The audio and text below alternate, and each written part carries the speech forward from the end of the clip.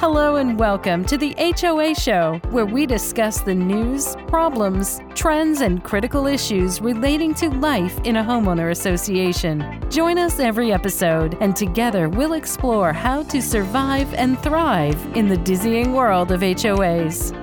Hello, and welcome to the HOA Show. I'm your host, Ryan Gazelle, and in this episode, we'll be discussing the Alta Del Mar coastal community case and its impact on the community association. We'll be doing that with Jeff Beaumont.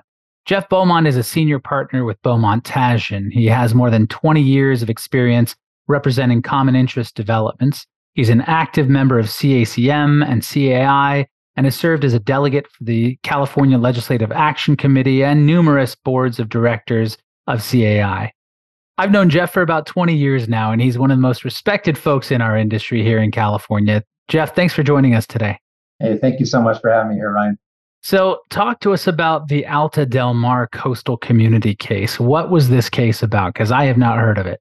This is a really interesting case, and to be honest, a case that we've really needed to come down for many years.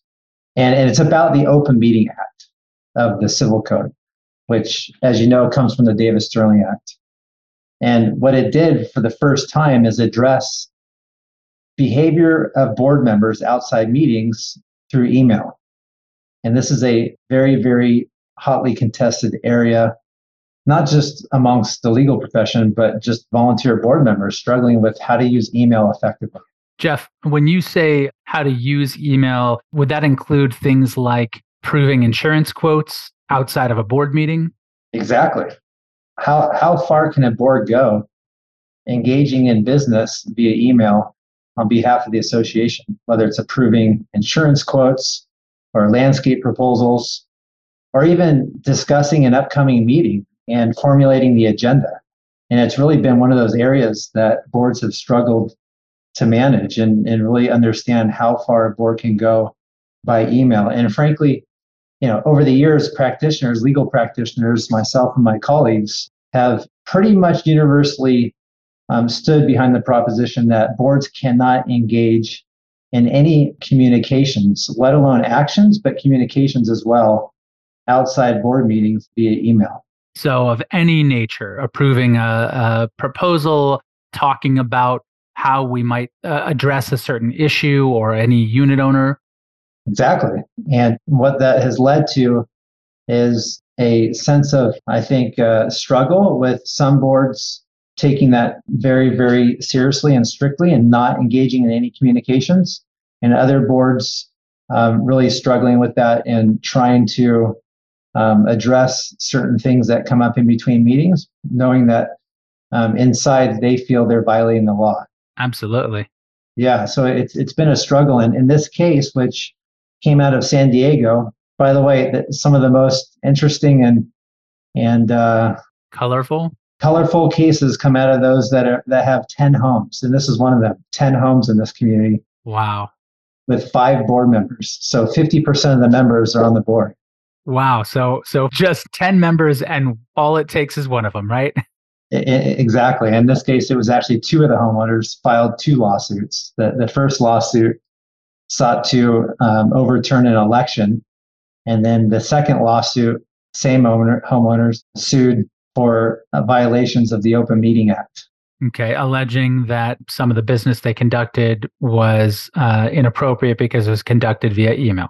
Exactly. And I think what spurred this lawsuit was a dispute over one of these homeowners submitting an architectural application and not being happy with the way it was being processed. And so through this litigation, the homeowners alleged that the board violated the Open Meeting Act by engaging in email discussions in violation of the act, claiming that those email discussions were prohibited under the Civil Code. They also attacked the board for addressing certain things in executive session that should not have been addressed in executive session. Because as you know, boards are very limited as to what can be addressed in executive session board meetings. And that was a second point that they had in their lawsuit. A third one was that the board was not maintaining minutes of their meetings, which is required by the Civil Code as well. So those are the big 3. But the one big takeaway here, the shocker here to the legal community was how the court treated board members discussing association business by email. And that's what really stood out in this case. So this wasn't just a regular court case. This was challenged and went to the appeals court. How far did it all the way to the state Supreme Court? Great question. The trial court decision was in favor of the association, finding that there was no violation of the Open Meeting Act. The homeowners appealed that to the Fourth Appellate District Court of Appeal, which came down in August of this year, 2023. And that court made an ultimate decision. There's no indication that's going to be appealed to the California Supreme Court. So it looks like this is going to be law, which is based on this case being published. And what this court ultimately held is that the email communications did not violate the Open Meeting Act. Jeff, can you real quick just kind of explain what case law is as opposed to a law passed by the legislator? Sure. That's a great question. The legislature passes law that results in statutes. So as you know, the Davis-Sterling Act is a chapter of the Civil Code that's devoted to regulating common interest developments, whether it's a condo, planned development, stock co-op, or community apartment complex. So those laws come out of Sacramento, which we monitor and address on an annual basis. Case law is different because that law comes out of the courts through actual facts where parties have disputes. And living in a civilized society as we do, at least today, right? We take our disputes to court and judges make decisions, or juries. Essentially challenging the statutes or the civil code that already exist. Challenging or interpreting those statutes a certain way, whether to your favor or to adverse to the other party, right? So in this case, the homeowners were trying to interpret the Open Meeting Act to say, hey, these boards, by engaging in email outside board meetings, violated the Open Meeting Act. So the judge was left with the ultimate obligation to determine and interpret the Open Meeting Act as to these facts, which were whether or not these emails violated the Open Meeting Act. Interesting.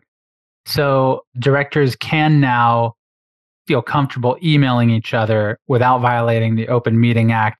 Is there a limitation on what they should feel comfortable communicating? Yeah, I mean, that's really what we really have to focus on, because if you break this decision down, it becomes clear how the court got here. And when you look at that, it makes it even more clear why boards still need to be very careful. And I'll kind of break it out right now real quick. Sure. The court first looked at the Open Meeting Act and the definition of a meeting.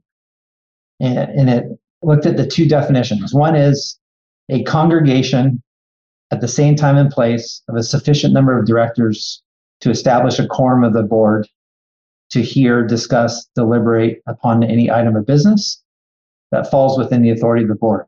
Then the court looked at the other definition of a meeting, which is, on a simplify it, a teleconference meeting, where a sufficient number of directors are together by telephone or video, and they can hear one another and to discuss association business. Now, you may think, well, why do they start with the definition of meetings? Because if you have a meeting, then you have to post notice and go through the procedural requirements under the Open Meeting Act. The homeowners that filed this lawsuit said the exchange of emails is a board meeting. And that's where the court really broke down these definitions and ultimately came to the conclusion that no, when you're exchanging emails in cyberspace, there's no ability to congregate. And the court went through this deep analysis of the definition of congregation. And I'd like to read a small insert from this decision, which I think provides more color to where the court was coming from. The court said, "We think it is clear from the words chosen that in enacting the Open Meeting Act, the legislature had in mind the traditional board meeting of a homeowners association. That is, where the directors gather in the same room with homeowners to talk about and to act on matters of association business. Hence, by sending emails to one another through cyberspace, often hours or days apart and from different homes and offices, the association's directors did not simultaneously gather in one location to transact board business. So it was interesting how the court really broke down that definition to find that these email communications did not constitute a meeting, and therefore there's no violation of the Open Meeting Act. But then the court went further and said, but hold on, that doesn't mean board members can use email to take action. We're just talking about communicating. The court was very, very disciplined to emphasize there's still only 3 methods upon which a board can take action. That's in an open board meeting, an executive session board meeting, focusing only on those limited issues that could be discussed in executive session, and by email only to address emergencies. Those are the only 3 methods of taking action. The court said all these other email communications that these homeowners were challenging were just discussions and not meetings. What I take away from that is the keyword emergencies, right? What constitute an emergency? Is that what you think might be vital here? Yes, absolutely. And what do you think constitutes an emergency? Well, the code does give us some guidance there, and it focuses on the timing required to post notice of a meeting. So if, Ryan, we're going to have a board meeting this evening, and it's an open board meeting in our community, we would have had to post notice 4 days ago. Well, let's say we posted notice 4 days ago, but then 2 days later, something came up that we have to act on. We can't wait another 4 days. We have to act on it. That's an emergency, something that we could not have anticipated when we posted that notice, and something that can't wait an additional 4 days for a new meeting. That's an emergency that qualifies for action by email. And even by taking action by email, every board member has to agree by email that it's an emergency. And then once there's unanimous agreement that it's an emergency, then a majority of the board by email can approve that action. Okay, that brings up another question that I've run up against, especially in the current insurance environment being as tumultuous and unpredictable as it is. You know, we used to be able to get renewal quotes, a month prior to renewal so that boards would have enough time to review, post the notice, they could set their meeting ahead of time. That's not really the reality anymore. So I've heard some attorneys say that they feel comfortable if a board of directors were to, taking action, appoint in their board meeting a committee to then decide or approve the insurance renewal, which might not be at that open meeting. Do you think that would be okay via email? Yes, that's a very, very viable option, because what the board is doing is it's exercising its authority to create committees. In your case, it would be, for example, like an ad hoc insurance committee, or even just to delegate authority to certain board members. It doesn't even have to be a committee. And through that delegation or through that committee formation, the board would be able to take action as an arm of the board through that committee or through those board members outside a board meeting. Because as long as that action is being made by less than a majority of the board, the Open Meeting Act doesn't apply. Through that delegation or through that committee, those people making that decision would still be protected because they're acting still within the course and scope of their duties as a board member. So the action that the board took was taken in the open meeting, and it was to find a committee, name a committee that will then take that action further and make the decision via email. Exactly. Interesting. And that's a great option, especially in today's insurance climate, where you have these issues come up that are very time sensitive. The board can delegate to 2 board members through a committee, or the board can delegate through just 2 board members without a committee. It's always better to have a committee, because then you can better manage, the structure of the committee, its purpose, its authority, what it can and can't do. So that is the best option there. Question for you. If you, say a board of directors were to name an ad hoc committee to handle any kind of an issue that comes up, insurance, some contract of some regard or another, and then they're handling that via email. If there are a majority of the board members on that email, would it then nullify the ad hoc committee kind of a pass-by? That's like a law school question you just threw there at me. I'm sorry. That's a great question, because part of me wants to say, no, it's still a decision solely being made by those committee members, which falls within their authority. It's still outside the Open Meeting Act. It's less than a majority of the board. But if a majority of the board are on that email, it muddies the water. And I don't like that. So I'd rather have it clean, where the committee makes the decision and then later transmits that decision to a majority of the board. And remember, let's go back to the Alta Del Mar case. The court held that boards can now communicate by email in between meetings. This means sharing information, sharing ideas. And so in that case, the board would be able to receive emails from those committee members about the renewal process, status, and what decisions have been made. That makes a lot of sense. So what would you say are the best practices for boards going forward as far as their email communications go? Well, I hate to take the wind out of our sails and interrupt the party here, but if you read this case, it goes through pages and pages of quotations. It lists all the emails that were the subject of the lawsuit, verbatim. So point one, as a board member, as anybody that works with boards, and really anything you do in your life, just remember, anything you send by email can show up in a published court decision. So with that concept, I still am of the strong opinion that boards should not be using email to communicate. And if they do, it should be very, very structured through a policy that the board adopts governing email communications. Interesting. That's terrifying. Don't be on the 6 o'clock news, right? Right. I mean, everything's discoverable, right? So everything you send by email can show up in court and be used against you or your community.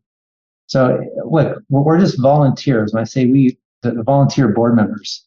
And if sending emails is prudent and efficient to share information that you investigated with your fellow directors, great. But as soon as you start going back and forth, it's just a slippery slope. And really, you need to be careful, because that email communication can be used against you and the association. And it could ultimately result in unintended consequences, where there could be decisions made by the board through those discussions without you really even knowing it. And it'd just be a big risk to just all of a sudden now, because of this case, start emailing each other on anything and everything. So in summary, it kind of sounds like you're saying take comfort in this court case that you can email one another to get business done, take the appropriate precautions as far as naming committees if need be to approve things via email, and at the same time, be very cautious in what you put via email, because anything could end up discoverable in a court case. Exactly. Jeff, I am both relieved and alarmed by this wonderful information you've given us today. Anything else you'd like to add? That really sums it up perfectly. It's a great decision and brings some clarity, whether or not it's exactly what we wanted or not. That's another story, but it definitely addresses a issue that's been deserving attention for many years. And if your board of directors is not careful, you could end up the next case law, right? There you go. Well, Jeff, where can our listeners go to reach you and learn more about your firm? Oh, our firm is throughout Southern California, and we can be reached at our website, which is hoaattorneys.com, or our phone number, which is 866-788-9998. And I'm grateful for you inviting me, and appreciate everything you're doing for our great industry. Absolutely. Thank you so much for joining us today, Jeff. Jeff Beaumont of Beaumont Taschen. And that's our show for today. As we end our episode, we'd like to remind our listeners, if you have any comments, questions, or suggestions for topics you'd like to learn more about, you can email us at feedback@hoashow.org. Join us next time on The HOA Show. To share or subscribe to the HOA Show, visit us at hoashow.org. There, you'll be able to listen to other episodes, find helpful resources relating to HOAs, provide feedback, submit questions, and check out other great stuff. The HOA Show podcast has been made possible by the contributions of Klein Agency Insurance Brokers, leaders in the community association industry. The views and opinions expressed by the podcast, its presenters and guests, do not constitute legal advice. For more information on how the topics in discussion apply to you, please consult with your own legal counsel.